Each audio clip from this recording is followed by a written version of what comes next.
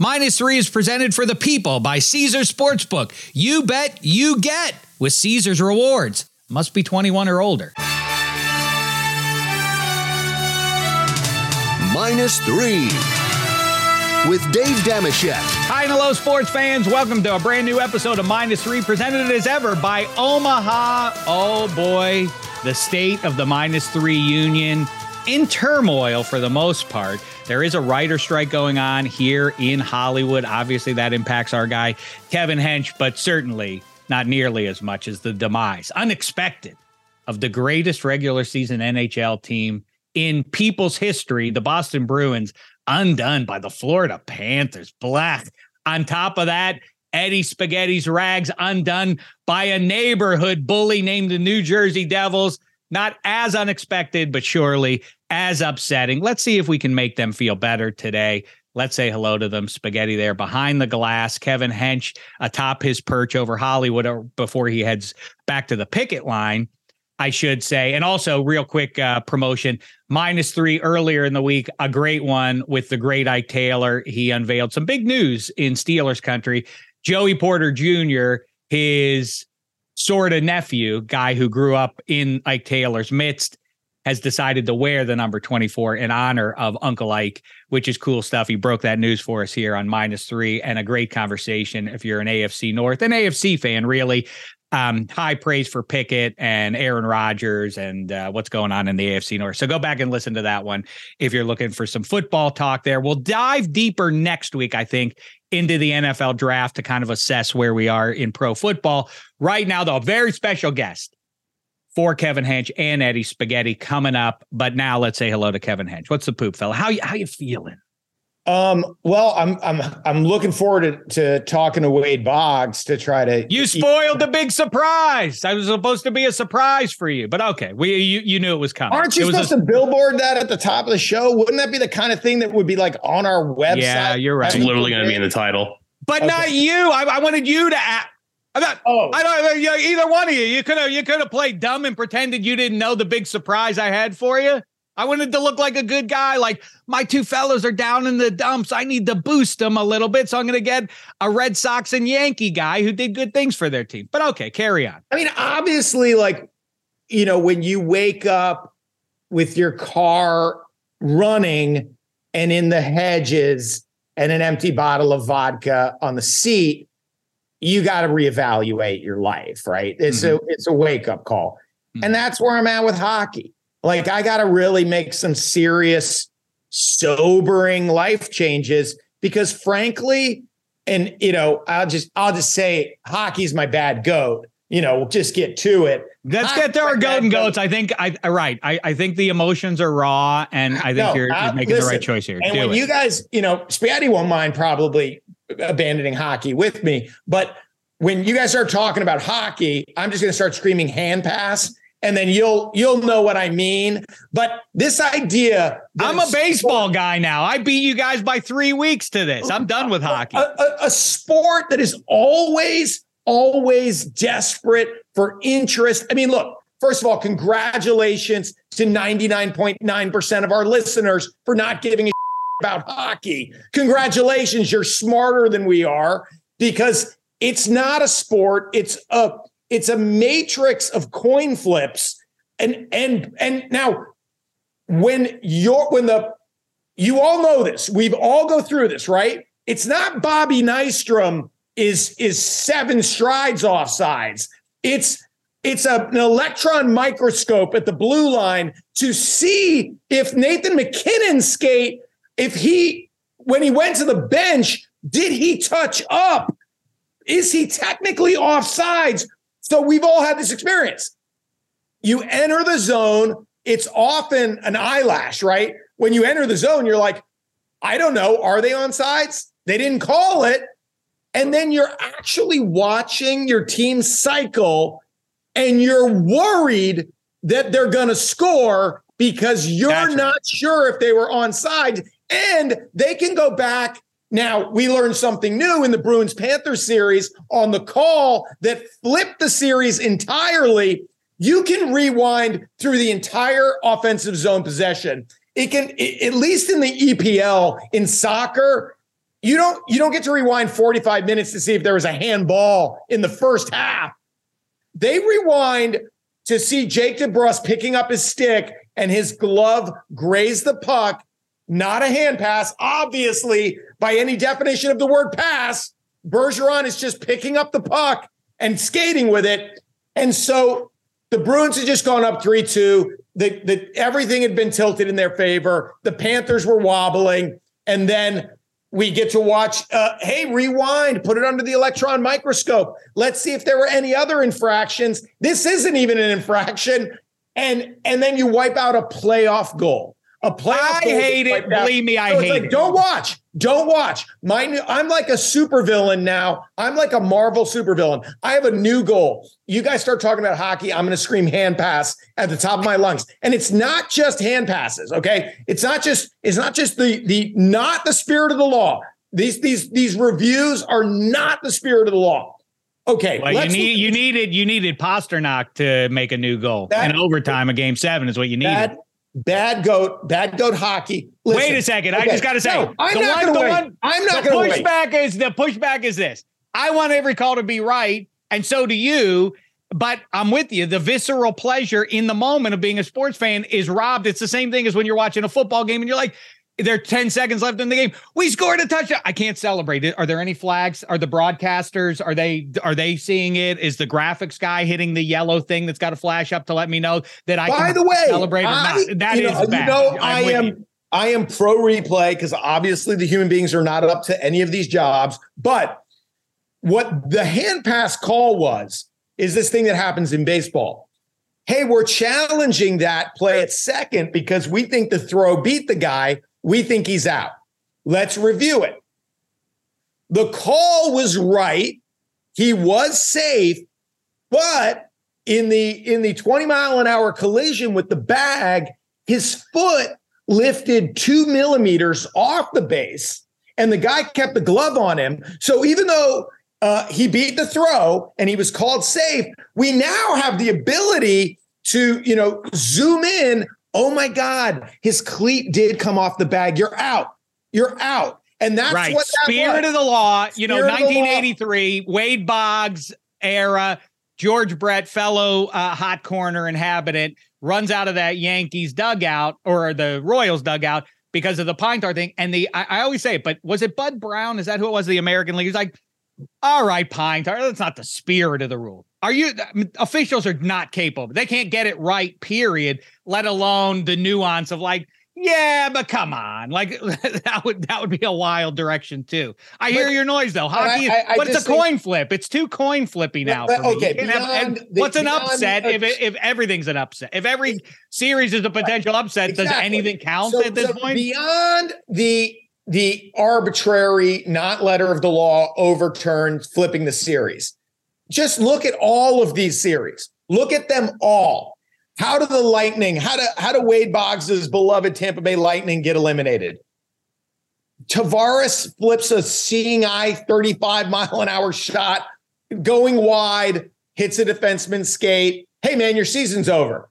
Hey, Vasilevsky, you never saw it. It went in off a skate. Okay, well, how do the Bruins get eliminated? Montour goes in off Charlie McAvoy's stick. Okay, how do the Kings get eliminated? Zach Hyman floats one from the blue line, 11 bodies in front of Korpisalo. He never sees it. It's just a seeing eye floater. It's just a fluke. It's a coin flip. Zach Hyman had a puck go in off his face. Like, what are we watching? We're watching a coin flip. We go down, we try our coin flip. Now you come down, you try your coin flip. Bjorkstrand, the Kraken Avalanche, he has a goal go in off a skate and a glove. Like, it's just ridiculous that we're investing anything in this matrix of coin flips.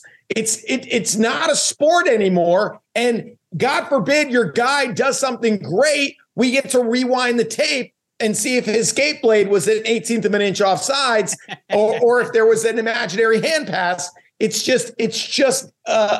anyway, bad goat. I don't have to watch any more hockey, but hey, Lord knows when the Kraken and Stars renew hostilities, you want to be watching that. Like, oh my God, it's just. I agree that it is wend its way. It's like the sports gods are weighing in on the NHL. Like, All right. This is what you get for defying us to the extent you have. Kraken, and their uniforms are nice against that Kelly Green. It's an eyesore just on face before you even evaluate. The Kraken are a nice story. The Avalanche, a much better story against the oil and all that. I'm with you. Let's move on then. Go ahead. You have a good goat for us? Okay, this one it's all painful until the great Wade Boggs comes in to make me feel better. But okay. This is a hard one because 23 hours after the stomach punch of the Bruins, there was another stomach punch delivered in Boston. What an embarrassment.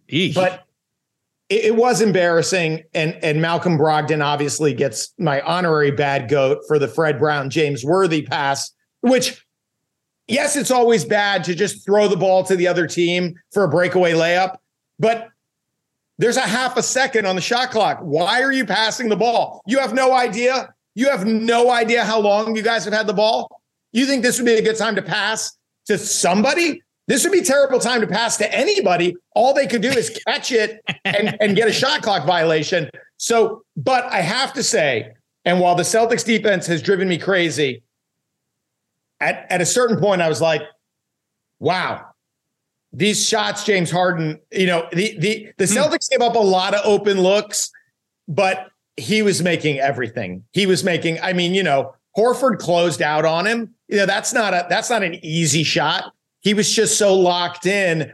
And for a guy who weighs even more than I do, it was pretty impressive that he wasn't hitting the front of the rim at the end of that game. He was burying everything. So James Harden, reluctantly, my good goat. Listen, noble stuff out of you, Hench, in defeat there, I think.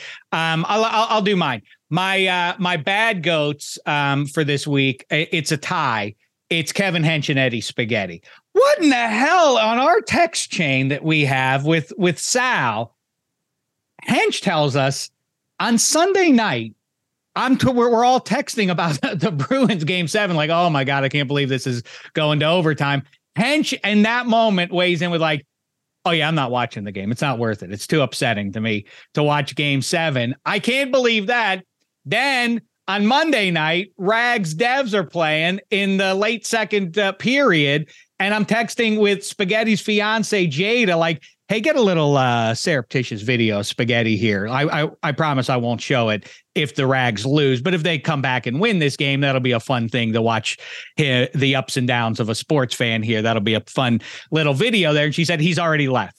He's off playing video games now. He left at 2-0. What the hell are you two doing with yourselves? So you stop watching? It's the game. It's a must-win game, literally. I like must-win games. What's wrong with the two of you? You're dead wrong here. Well, Chuck, I don't know if you know how those games turned out, but are you going to congratulate us on our good life choices?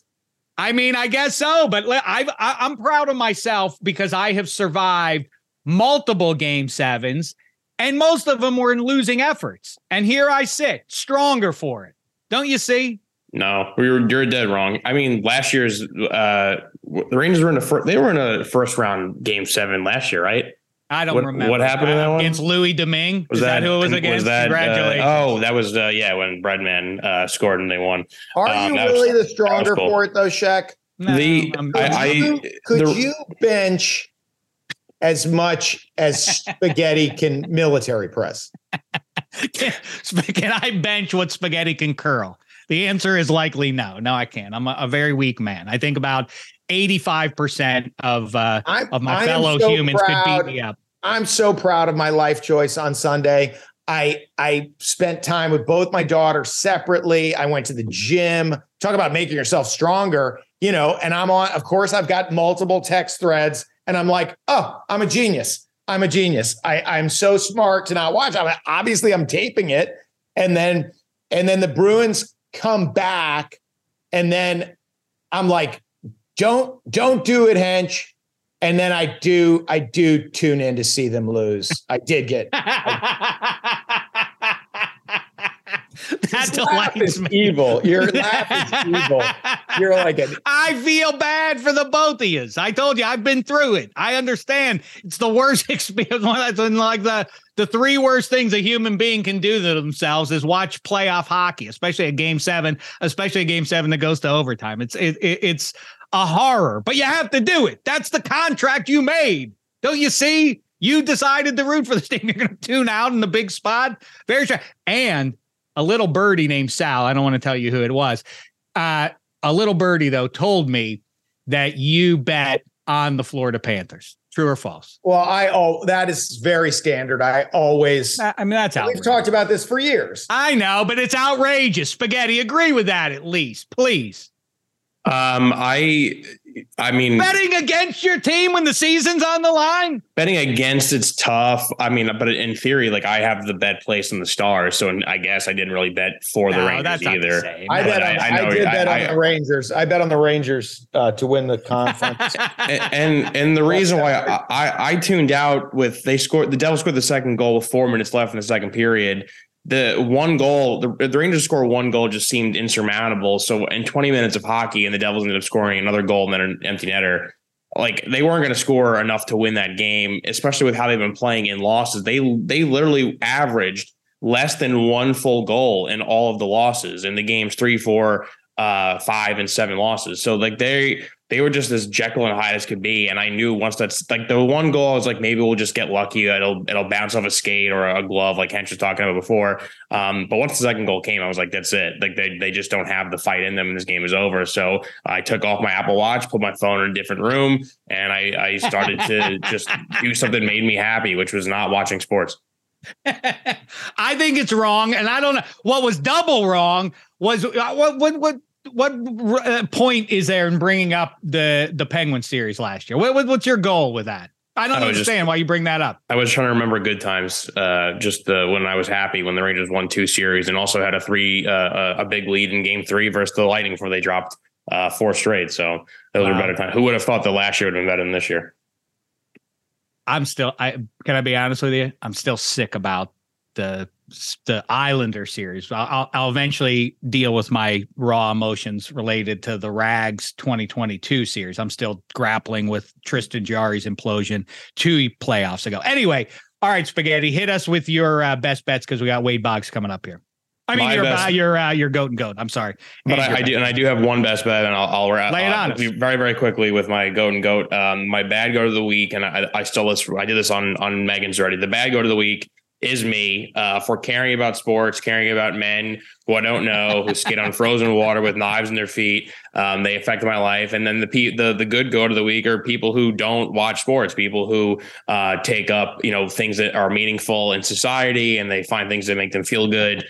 People who watch just cartoons or people who read books. And I think I said study birds on the Megans, that kind of stuff. I think those people are way, way smarter than me. So I'm as incredibly dumb as it could be. And I thought okay, the worst case scenario and my prediction, I'm not sure why I made this, but I said I had a feeling with this Yankees team, they made some signings I liked, and I think they were going to kind of float under the radar in terms of New York sports because of all the other craziness with the other teams. Obviously, Rodgers to the Jets and the Giants making the playoffs, and the Rangers run, the Devils run, the Islanders run, the Mets being good and bringing in Verlander and stuff. Like there's enough going on in sports. The Yankees, after the Judge stuff kind of went away, it's like they could ease into a playoff spot and win it. And that does not look like that's happening either. So I'm just so dumb. I fooled myself. So that's why I get my bad good. And just to round out my best Let me say a good goat real quick, because I didn't squeeze one in there.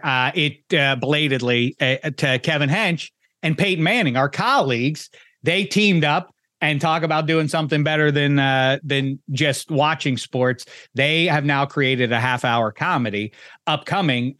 You can read all about it. Go to Deadline or otherwise track down one of those industry rags. Amidst the strike, just in advance of it, they squeezed through a show about what it's like being in a sports book. Peyton Manning, Kevin Hench, Peyton Manning teaming up on a half-hour comedy. Good times and muzzle tov to you guys on that one. I'm sorry, I derailed you there, Spaghetti. Go ahead. No, that was it. I just want to give my best bet. And before I give it the best bet, I have to combat something that you and Henry just talking about, which is, and Sal too, not, thinking you need a superstar or hating to see the Panthers in the next round. Well, before I give out my best bet, which is tied into this, it was the all-time greatest viewership for a first round of NHL playoffs in the history of television or the history of cable. Almost 1 million viewers. It's the most all time in the first round. The Bruins Panthers game peaked at 4.1 million viewers. It was the most watched ever first round NHL game. And then the night game, the Kraken Avalanche game 7, 2 million viewers on TNT. It was the most watched late window game ever. Like I said, I am so in the corner of, I think as long as you have a great series, people will tune in and watch. And I think obviously the addition of hockey being on ESPN, TNT, TBS is great for them. And I just think people are really bought into this first round because it's so wacky, but it makes it fun. And why I say this, my best bet, and after seeing the games yesterday, and I know I have money on the Stars, but seeing that Kraken team, even though they gave up the lead and they come all the way back, they still found a way to win in overtime. And then to see the Panthers take on the Leafs, and I think a lot of people are like, okay, the Leafs got by the Lightning. They got out of the first round. They kind of got the monkey off their back. They're going to be okay. Oh, I agree that this is a tough spot for them. And then the Panthers, like I said before to you, I think Matthew Tkachuk right now is probably the best player in the playoffs. Yep. That team is full of guys who are just scoring. They're scoring at an outrageous clip.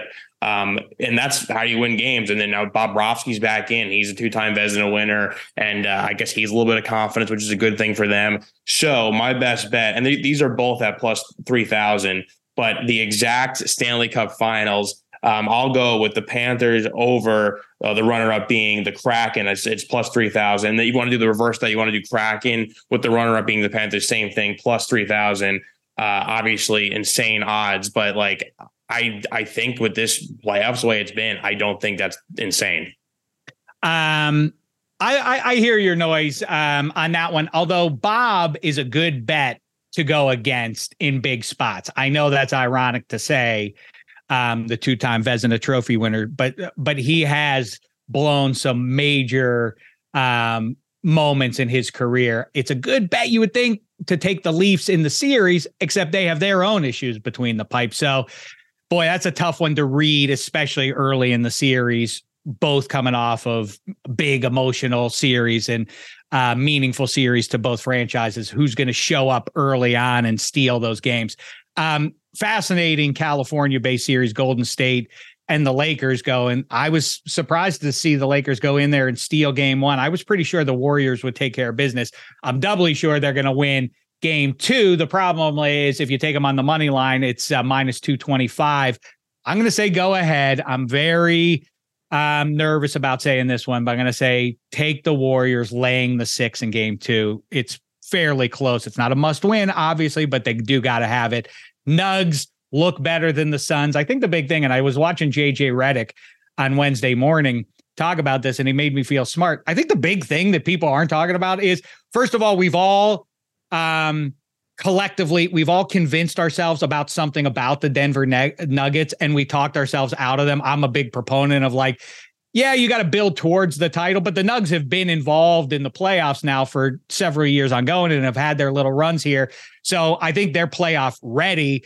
And Jokic looks great and everything else. And I regret sleeping on them to the degree I did. But the other big factor is KD got good looks and couldn't knock them down. That's the difference in the series. It could be 1-1 right now if KD had KD'd in the fourth quarter the other night. He didn't. Now Suns going back home. Without Chris Paul, I'm going to say the Suns show up for one game. I think they make it a 2-1 series here. So I say bet them on the money line, Suns minus 170. And with that, Wade Boggs is here. So let's cut off best bets and get to number 26. Plus 12. Let me squeeze in a quick break here. You know, when the conversation turns stampers, I always go with my number one as Caesars. Let's talk about them a little bit, shall we? Tickets to the game, merch, meals at iconic restaurants, stays at Caesars Palace. All this can be yours when you bet with Caesars Sportsbook. Win or lose, every bet earns rewards credits, which you can redeem across the empire. Now, if you haven't started yet, register using this code. Listen up, Omaha Full. The word Omaha and the word full. And then you place your first bet up to $1,250. If you win, great. If you keep those winnings, but if you lose, you'll get your stake back as a bonus bet. 21 and over only. Offer valid and must be physically present in Arizona, Colorado, Illinois, Indiana, Iowa, Kansas, Louisiana, Massachusetts, Maryland, Michigan, New Jersey, New York, Ohio, Pennsylvania, Tennessee, Virginia, West Virginia, and Wyoming. New users and first $10 plus wager only. Must register with eligible promo code. Bet amount of qualifying wager. Returned only if wager is settled as a loss. Maximum bonus bet, $1,250. Bonus bet expires 14 days after receipt. Tier credits and reward credits will be added to account within 7 days after qualifying wager settles. See Caesars.com/promos for full terms. Void where prohibited. Know when to stop before you start. Gambling problem, Arizona, call 1-800-NEXT-STEP. Colorado, Wyoming, Kansas, affiliated with Kansas Crossing Casino, call 1-800-522-4700. Indiana, call 1-800-9-WITH-IT. Iowa, call 1-800-BETS-OFF. Louisiana, call 1-877-770-STOP. Licensed through Horseshoe, Bossier City, and Harrah's, New Orleans. Massachusetts, call 1-800-327-5050 or visit gamblinghelplinema.org. Michigan, call 1-800-270-7117. Illinois, Maryland, New Jersey, Tennessee, Virginia, West Virginia, Ohio, Pennsylvania, affiliated with Harrah's, Philadelphia. If you or someone you know has a gambling problem, crisis counseling and referral services can be accessed by calling 1-800-GAMBLER or West Virginia, 1-800-GAMBLER.net. New York, call 877-8-HOPE-NY or text HOPE-NY 467-369. Does Monday at the office feel like a storm? Not with Microsoft Copilot. That feeling when Copilot gets everyone up to speed instantly? It's sunny again. When Copilot simplifies complex data so your teams can act, that sun's shining on a beach. And when Copilot uncovers hidden insights, you're on that beach with your people, and you find buried treasure. That's Microsoft Copilot. Learn more at Microsoft.com/AI for all. Introducing Royal Caribbean's newest ship, Icon of the Seas, the ultimate family vacation. The ultimate 6 slides, 8 neighborhoods, 0 compromise vacation. The ultimate never done that, can't wait to do it vacation. The ultimate chillin' by a different pool every day of the week vacation. This is the Icon of vacations. Icon of the Seas, arriving in 2024. Book today. Come seek the Royal Caribbean. Ships Registry, Bahamas. All right, listen, you know me. I am one of society's great empaths, and I feel sad for Kevin Hench, who's down in the dumps because his Boston Bruins lost earlier in the week, and for Eddie Spaghetti, whose New York Rangers lost earlier in the week. So I figured let's kill 2 birds here with one Boggs. He is a Hall of Famer for the Red Sox. He's a Yankee. He's a Devil Ray. And now he's a part-time investigator trying to get to the bottom of the scandal that is Cool Blue. Or is it, in fact, Wade Boggs? Learn more with the hashtag Boggs is Blue. It's Wade Boggs. How are you, sir? Thanks for the time today. Good. Glad to join you guys. Hey, how about a little sympathy for our Tampa Bay Lightning? Let's go. You know what? I'm sorry. If you're dishing it out, throw some love my way. Let's go. We're mourning down here as well. Amen. Wade, I came prepared to talk about you as a singular baseball player, but if you derail me into hockey, I'm going to be crying. By the way, Lightning and Bruins both eliminated on garbage goals, right? Off McAvoy's stick and off the defenseman's skate. So enough about hockey. Yeah, let's talk about a real sport, baseball. Now, Wade, every time I revisit your stats, and I know them by heart because I watched about 100 games a year during your prime with the Red Sox. Well, thank you.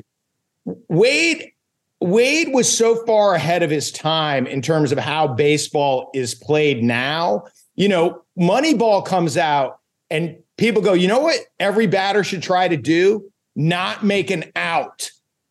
That was Wade's approach to the game. Now, was that conscious, Wade? Like, I know in Boston, it was like he should hit more home runs. Now they would know how great this Hall of Famer was. Well, it was a conscious effort to get on base because I was the leadoff hitter. And my job was to get on base, score runs, set the table for the big guys coming up behind me, Jimmy and Dewey and whoever was hitting fourth, whether it's Don Baylor or Tony Armas or whomever. So that was my job: get on base, score runs. Now, Sheck, do you want to know how often this guy got on base? I mean, I know it was a lot. I remember watching it too. 200 hits and 100 walks guaranteed. So if you go to Baseball Reference and see the caliber of player who gets on base 300 times in a season, Wade did it 7 years out of 8. So for the better part of a decade, he's on base 300 times. You know who got on base 300 times last year in the majors? Nobody. Listen to these names when you look at Wade Boggs's 1985 season. Wait a second. Hey, what are we doing here? You're just telling Wade what he did when he played baseball? He's forgotten a lot of this. Oh, yeah? Wade himself has forgotten PBR, maybe. I don't know. He gets on base 340 times in 1985. Listen to the names around him on that list. Ted Williams, Lou Gehrig, Ty Cobb. I mean, this, I feel like Wade Boggs, the most undervalued Hall of Famer for his time, because everybody now knows, by the way, not just not making outs. This guy never tapped back to the pitcher on a first pitch. Wade, how were you so confident hitting with 2 strikes? Because I never swung and missed. That was one of the That's kind of cheating. That is kind of cheating. Knowing you will never swing and miss. I didn't mind getting to 2 strikes. Nowadays, guys hate to get to 2 strikes. I mean, the strikeout rate in Major League Baseball now is atrocious. But I knew that they had to throw it over the plate, the little White House, 17 inches, and in order to get me out. And if it was close enough to the plate, then I was going to swing and make contact. So I'd give you the first 2 pitches, and it's 0-2, and then I'd start working my at bat. And every one of these bats was a Van Gogh. I mean, every one of these at bats, like Michelangelo, like the way, like Floyd Mayweather, like he would win every one of these encounters with a pitcher. And Sheck, you don't understand. Wade's not. There's no hyperbole. It was 0-2 every at bat. He's like, so now we go, oh my God, 0-2. The pitcher has this hitter on his hip. This hitter's in trouble. Watching Wade Boggs, you're like, it's 0-2. The pitcher's doomed. You're not telling me. I love how we're talking at Wade now. Just sit back, Wade. You can rest up there. Put your feet up. He's loving this. In 1986, my diehard Red Sox old man took me to Yankee Stadium in June because he felt like this Red Sox team was for real. And so we went to New York City and we watched the Sox sweep a 3-game set up there, and he taught me all about Boggs and Jimmy Rice and all the and Dewey Evans and all the rest of the crew there. I'm curious, Wade. You know, Ted Williams previously mentioned there. I remember you used to have powwows with him and Tony Gwynn and talk about hitting and all that kind of stuff. And famously, Ted Williams couldn't impart what he knows about hitting to other human beings. Like, he was not a great manager. Are you able to do that? Hench just asked you, like, how did you do it? No, too. Like, can you tell other people here's the simple trick I have for hitting a baseball? Well, when I look at baseball nowadays, guys swing and miss like it's going out of style. And I don't know whether or not their eye-hand coordination is from all the Nintendo that they played when they were little kids. Rather than playing the wiffle ball out in a vacant lot. But when I was the hitting instructor for Tampa Bay in 2001, I would try to make it as simple for these guys as I could. And one of the things was trying to get a good pitch to hit. And you could sort of tell that the guys that didn't like to get to 2 strikes, they would swing early in the count and not wait to foul off a couple pitches and work it to 2-2 and then maybe work it to 3-2 and then continue it on with the at bat. But guys that could consistently make contact, you didn't have to worry about those guys because they could get to 2 strikes and not worry about striking out. Wade, let me take this one for you because I think I know the answer to the Sheck's question. You could let the ball travel deeper, right? Because you were going to flip it up off that left field wall. And the longer you let the ball travel, the more information you're acquiring. Now I feel like everyone's got those hips open, trying to pull the ball 450 feet. And that's why you're seeing these crazy strikeout rates. That's exactly right. And these guys, in order to create the launch angle that they want to use in order to hit the ball out of the ballpark, that's why they banned the shift, because the guys couldn't go the other way. And they wouldn't let the ball get deep on them and hit the ball the other way. These are major league hitters. And this is something that you work on. And when you go back and look at George Brett, Rod Carew, Paul Molitor, Robin Yount, Tony Gwynn, and all these guys could use the whole field. And now guys that are sitting there and coming up to the plate and pulling the ball, and you got the rover out in short right field, and he throws him out at first base. And now they start complaining that we need to ban the shift. Learn how to hit the ball the other way. I'm with you, Boggs. That's a lot of hits. You can't do it. You're a major league baseball player. Learn to hit the other way. Preach, brother. Absolutely. Adjusting the rules so that you don't have to adjust your approach at the plate. Awful. The other thing Wade Boggs did, that again, no appreciation for this. We just had a kid, 24 years old, pulled from a game while pitching a no-hitter after 100 pitches, right? The pitch thing has just gotten out of hand. The worst thing you can do is a one pitch out.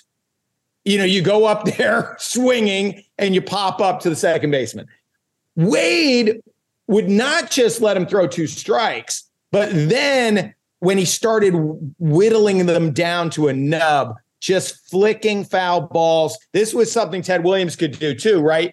Flicking foul balls down that left field line, because I feel like you could wait so long to decide if that pitch was 2 inches off the plate or on the black.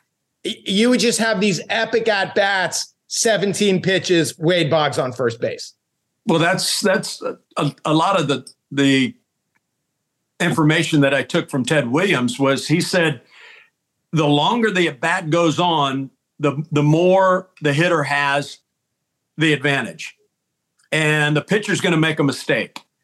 And I see guys go up and swing at the first pitch that's letter high or curve ball in the dirt, and they swing at it and dribble a ball to shortstop. And I'm going, that was a poor at bat. That just didn't, and it didn't help it didn't help the guys on the bench either, because that was another thing. I would like to see every pitch my first at bat, and then I could relay all that information back to the guys on the bench and say, okay, his ball's moving about 3 or 4 inches. His slider's not breaking that much. His curve ball, he can't get it over. His fork ball, he can't throw for strikes. So I would relay. And then Tony Armas would say, I don't care, Wade. I'm swinging at 3 pitches in the dirt and then coming and sitting over here. Well, that was Tony's philosophy, but he went bridge more times than not and won us a whole bunch of ball games. So let me fire through very quick questions here that a more objective or universal baseball fan has versus a Red Sox fan. One, Wade Boggs, would you like to? I don't want to put you on the spot here, but you're talking to a Red Sox fan here. Then again, there's a Yankees fan listening as well. Do you want to now publicly make a statement about the horse incident? Well, till this day, or otherwise, till this day, I've never gone back and looked at the video of how I got up on that horse, and because I'm deathly afraid of horses, and I was bitten in the back when I was 5 years old. But yeah, that's one of the smartest moves I've made in a long time. Get on the back of that police horse and ride around Yankee Stadium with number one. It's everybody knows that was 1996, and it was a long time coming for Yankee fans. We had an 18-year drought, but 96 was very special. Did you go with number 12? Did you go with number 12 when you went to the Yanks in honor of a can of Pabst Blue Ribbon? I'm telling you, that's where they got the 12 ounces from. Because right? I thought so. Exactly. Yeah. Exactly. I'm never going to recover from Wade Boggs saying "we" in referring to the Yankees. That was rough. I feel bad. I'm the one who brought it up, Hench. It's my fault. But I will say this about that. For some reason, for me personally, Clemens ends up on the Yankees. F that guy. Johnny Damon ends up on the Yankees. F that guy. Wade Boggs gets a ring with the Yankees. Bless that guy. I was so happy Thank for you, brother. him. Appreciate I was it. so happy for him because of all the good at bats he had for us. It just astonishing to watch an artist at work for all those years. Hey, let me ask you another question, because it was like you were always a hitter, and you would come up and have these springs where you'd hit 486 and get sent down. What was your understanding of what was taking you a little while to break in? I mean, I know Lansford was there, right? But you once you broke in, you never stopped hitting line drives. What were they telling you? Actually, they weren't telling me anything. That was kind of the misnomer. When I had led the International League in 1981 and hitting, we had 7 guys off of Pawtucket go to the big leagues, and I wasn't one of them. So I had to go home and eventually found a job in 2 weeks to go to Puerto Rico. And I was added to the 40-man roster in that December of 81, went to spring training in 82 and made the ball club. And then that unfortunate night that Carney Lansford slid into Lance Parrish and broke his ankle. And now I'm the third baseman. And since then, it was what they say in Hollywood, the rest is history. I forgot. We got to send Lance Parrish some luggage from the show. Hey, Hench, you got bummed out there for a second. That was my fault. I want to return the favor if I can here. Boggs, answer me this. It's one of the most iconic, games in of my lifetime. Obviously, it's probably a sour memory for you. Game 6. Who goes into the clubhouse and has the most beers? And first of all, but second of all, do you guys, because the thing history forgets is that you guys went up in game 7, 3-0, right? And I think people have erased that from it. But did you guys have a sense like, okay, we lost that game, we'll come and get them in game 7? Or was it like, we blew it, we have no shot in this one? Because it was a fait accompli the way it is perceived retroactively. No, actually, like you said, we were ahead in game 7 and just couldn't hold a lead.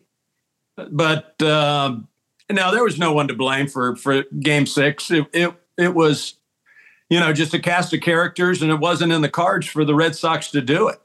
But thank God that they did it in 2004 or whenever to take that giant gorilla off of our back. So you love that. So when you're watching Keith Folk catch that one hopper back into his mitt there, you're celebrating. Oh yeah, absolutely. Okay. The champagne's going and all of that good stuff. And, or beer, right? Whichever. But the champagne and beers. No. PBR, a little PBR. Yeah. There you go. Hey, wait, let me ask you this. Let me ask you this, because we still have you, and I appreciate it so much. But so like you in 1994, I'm a millionaire on strike. And I feel like it's very weird how working class people always root for the billionaires against common millionaires like us.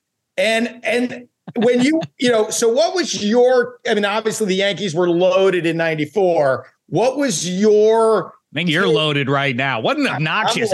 Am I right, Boggs? What was your take on that labor action and that walkout and your union saying like, hey, we're the workers. We're the guys that people pay to see. Just pay us our fair wage, even if it is a lot of money. Well, I still give Bud Selig a lot of grief for canceling that season, because that was probably the greatest Yankee team that I had ever been associated with. And that's saying a lot, because we won it in 96. But when you're in a union, everyone sticks together. That was sort of the misnomer that we had when we all would get together in March of 95 and here in Florida, and the guys in California, that we've got to have solidarity. We've got to stick together. And there were guys that wanted to cross the picket lines, but the owners brought some scabs in and found out that didn't work. And then we had a resolution and went on with spring training and continued the 95 season. You know what's funny is I'm in the Writers Guild. So we we have to go look in our garages for bats to bring to the picket line to hit scabs with. But you guys all had bats already. That's got to be a terrifying picket line to cross. You think you're going to get by Wade Boggs on a picket line? This guy can hit a ball that's 2/3 of an inch off the plate for a double off the monster. He's gonna take revenge on a scab. Well, bless you, Boggs, for standing on that picket line. Appreciate you so much as a player and a human being. This is such a thrill. You know what? I've interviewed you before, but I'm not going 30 years between Wade Boggs interviews next time. No, next week we're doing it again. Let me say this final word, because we got to let him go. Yeah, I know. Okay, Wade Boggs in the Red Sox clubhouse. Like there, as Wade can attest, there were some big personalities on those teams. Not all of those guys loved the media. Not all of those guys were looking to give you a quote beyond F off, get away from my locker. Wade Boggs, nicest guy, gentleman, great quote, which I think everybody can see right now. It was the same when he was winning batting titles for the Red Sox. And I was a 21-year-old reporter, and he was an absolute delight. You could go to his locker and he wouldn't chase you away like certain pitchers nicknamed Rocket. I won't name names. You may have said too much. I'm not here to judge. Wade Boggs. I appreciate that, brother. Thank you. Hey, Wade Boggs, for real, a thrill for all of us to get to talk with you. We appreciate all the time. Pabst Blue Ribbon. It is a truly, everybody tries to be funny these days with ad campaigns. What you've created is legit funny stuff there. Look at it. And best wishes in tracking down this cool blue character who's clearly you. I think part of the thing is, have you ever in your adult life not had a mustache? Maybe if you shaved. Remember when Selleck did it a few years back? It didn't sit quite right. Is that what you're afraid of? Is that why you keep the stash? Yeah, I did the I think 90 All-Star game, and it just didn't feel right. So I grew it back rapidly and have had it ever since. Smart. How's mine coming in? Because I've been growing this sucker for about 37 years. Yeah, it looks good. It looks good. All right. His Wade Boggs tribute mustache. Slow going. Anyway, yeah, listen, Wade, awesome to get to catch up with you. Everybody do yourself a favor and go to Wade Boggs's baseball reference page. You will not believe what an incredible hitter this guy was. And by the way, I mean, everyone lumps him in with Tony Gwynn. Wade Boggs on base percentage, 27 points higher than Tony Gwynn's. Just go look at these numbers. They're mind-boggling, astronomical. Hashtag Boggs in Blue is how you track down this very funny ad campaign that Pabst Blue Ribbon has going around. The great Wade Boggs, the Hall of Famer. Thanks so much. Enjoy the rest of your day. And keep your chin up. The Lightning will be back next year. Or maybe they won't. I don't know what's going to happen with them. But, you know what? As we speak, my Pittsburgh Pirates are down there against the Rays. You like those Pirates so far? You excited about them? For real? Yeah, we beat you last night. So I saw that, but are they for real? You think long term, next few years? No, they're stepping it up. All right, I'll take that as a ray of optimism from maybe the greatest Ray of all time. I think we could say that, one of the great Red Sox, one of the great Yankees, one of the great hitters in the history of the game. Thanks so much, Wade Boggs. My pleasure. Take care, guys. And now a quick break. Getting engaged is a moment worth cherishing. A one-of-a-kind ring that you design at Blue Nile can help your love sparkle. Just choose your diamond and setting. When you've found the one, you'll get it delivered right to your door. Finding the right engagement ring can be nerve-wracking. At Blue Nile, you'll have the expert guidance needed and a diamond guarantee that ensures you're getting the highest quality at the best price. Cherish all of life's moments and save up to 30% at BlueNile.com. That's BlueNile.com. It's only a kick, a jump, a block. It's only a serve. It's only a tackle, a run. It's only for the fans. After all, it's only pressure. You got this. Adidas.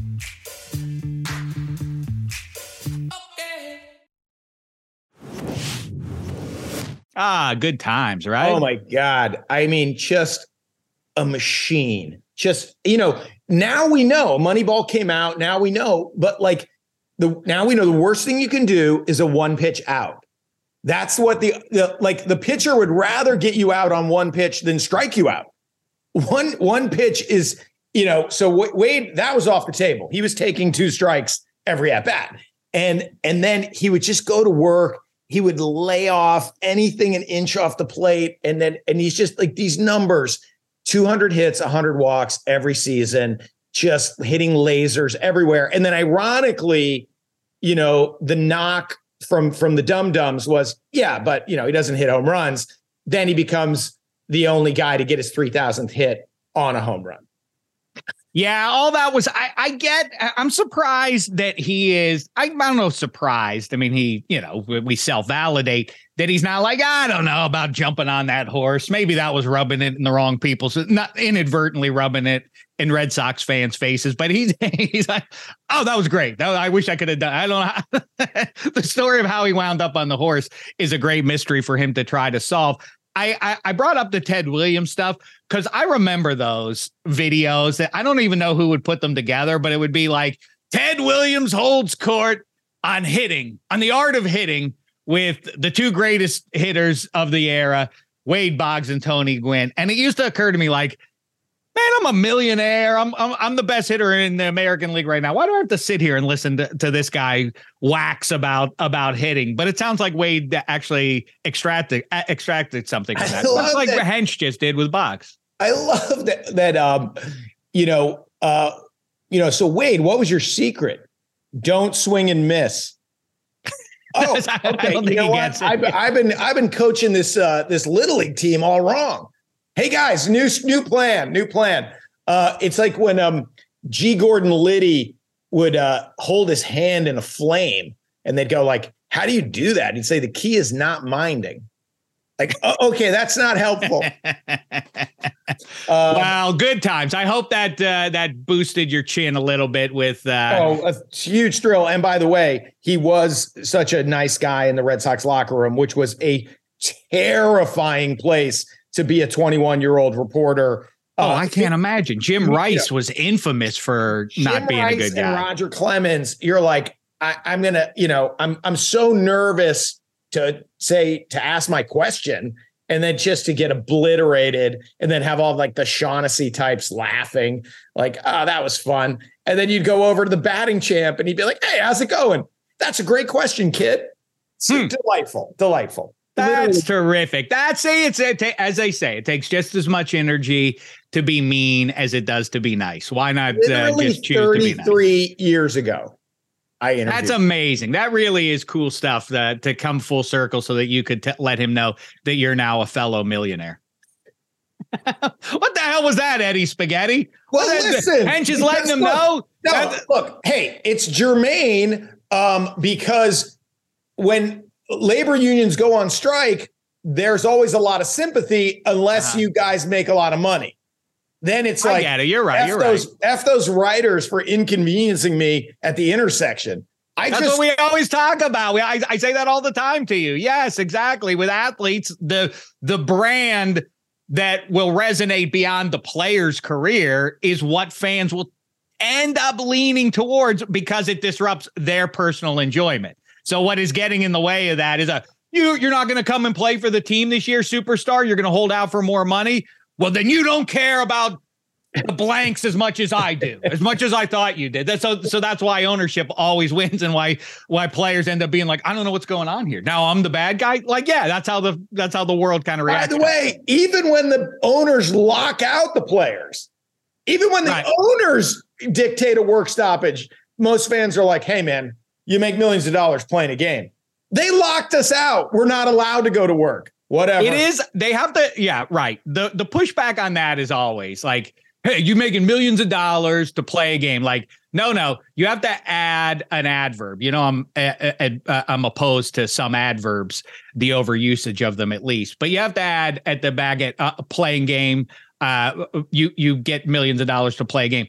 Play a game well, if not better than 99.99% of the people who've ever walked the planet Earth. That's the difference. But everybody. This is the thing about all. You wouldn't like it as much if Kevin Hench and I filled in as scabs for Boggs or the contemporaries. But all labor management disputes, whether you work in a coal mine or for a baseball team or in a writers guild, it's like, okay, how much are you making, capitalists who don't hit line drives, who don't write jokes, who don't mine coal? You know, Don Blankenship, billionaire coal baron in West Virginia, he doesn't mine coal. He has capital and he owns coal mines. And his goal is to extract as much work for as little money from these guys before he kills them with his bad safety and black lung.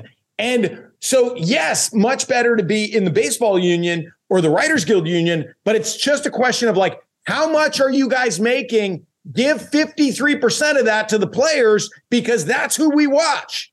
So it is wild that as soon like we're all pro labor when the coal miners go out on strike because they need some safety regulations. Then like when the numbers change, it's like, well, why does your political philosophy change? It's still about the guys you watch. You're rooting for Mookie Betts. Yes, he's making $300 million, but that's who you watch. Like it's such a bizarre disconnect for me that the billionaires have allies in the working class yokels who they hate you. But you get it because of the raw number and the resentment of like, we love it, but we're also jealous of, and then this bears some weird energy towards these multimillionaires if they say boo, if they're anything other than appreciative of being millionaires for what they are. But of course, the pushback is that they are rare specimens who can do this and nobody else can really do it. Listen, what a gay time. I thought this was great. Too. And I hope it, like I say, I hope it healed some emotional wounds for you that started earlier in the week. You showed some real grace, not laying into the current Red Sox there, Hench. Also, even more so for not saying when I heard Wade say, because it occurred to me when he said, like, you can't blame anybody for Game 6. Like, you really bit your tongue there, and I'm proud of you. That showed some real maturity. Like, I can do 4 hours. You can wake me up in the middle of the night and go, do 4 hours on who you'd blame for Game 6. Okay. Let me see if I can get it right. Number one, to my eye, and I was watching the Red Sox with the old man and all that, so it's not like I was a passive viewer of it. But just for the record, the correct order is Rich Gedman 1, Bob Stanley 2, and then Bill Buckner. If not Bill Buckner, then the skipper who takes Dave Stapleton out for Bill Buckner. McNamara 1. Right.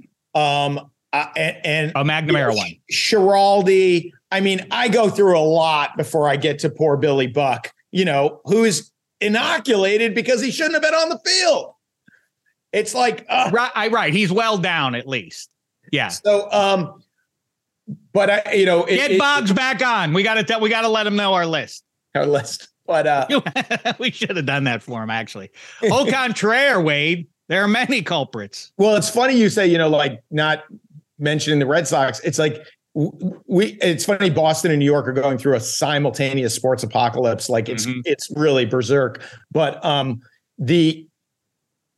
when you're like the Red Sox are bad, it's like I've been going to the Red Sox for solace from my Super Bruins and Super Celtics. Like the Red Sox are kind of a fun team. They can score or give up 7 runs in any inning. They're like a beer league softball team. They're kind of oddly enjoyable and not in last place. A place where a certain New York Yankee team resides. Oh, no, that's a hindsight kick or whatever a horse does with its back legs. Eddie Spaghetti, huh? Boggs got bit in the back by a horse. You enjoy that, Eddie Spaghetti? Yeah, I did like it a lot. And my one question would have been kind of what Hench is alluding to. It's like when you are the Yankees, when you deal with the offseason early on, retaining Aaron Judge, bringing in guys like Rodon to bolster up that staff. And then you have a coach in the hot seat, a GM in the hot seat. Like I know it's May 3rd. It's early. I refuse to get super concerned with the Yankees at all in April and May. I think it's still kind of early on to get really hit the panic button. But like, when do players in that clubhouse, when do they panic? And how much do the expectations of like, okay, our manager may get fired, our GM's going to get fired, was pressure on us because we have won a World Series since 2009. Like, when does that creep in on the players and how does it affect them? Because I think my guess is like that's kind of what's going on with this current Yankees group. That would have been a good question. You got to jump in there, Spaghetti. No. He doesn't want to ask him about Oswaldo Cabrera. Who cares? Listen, the problem is the Yankees are not good. Like, that lineup is shallow. Obviously Judge being hurt exposes it further, but man, talk about a breather for opposing pitchers. What a world we live in. Bizarro world indeed. The Pittsburgh Pirates are better than either the Red Sox or Yankees. That's all I have to say about it. But listen, all right, great times. Thanks to Wade Boggs. Thanks to Pabst Blue Ribbon for giving us 26/12/12 there. That was good times. I hope it was a thrill for Hench and for Spaghetti to hear a guy who did great deeds for their team and for the Rays fans out there as well. We'll be back after the sports weekend for you to break it all down. And until then, for everybody at the Extra Points Network, thanks so much. It's been a thin slice of heaven.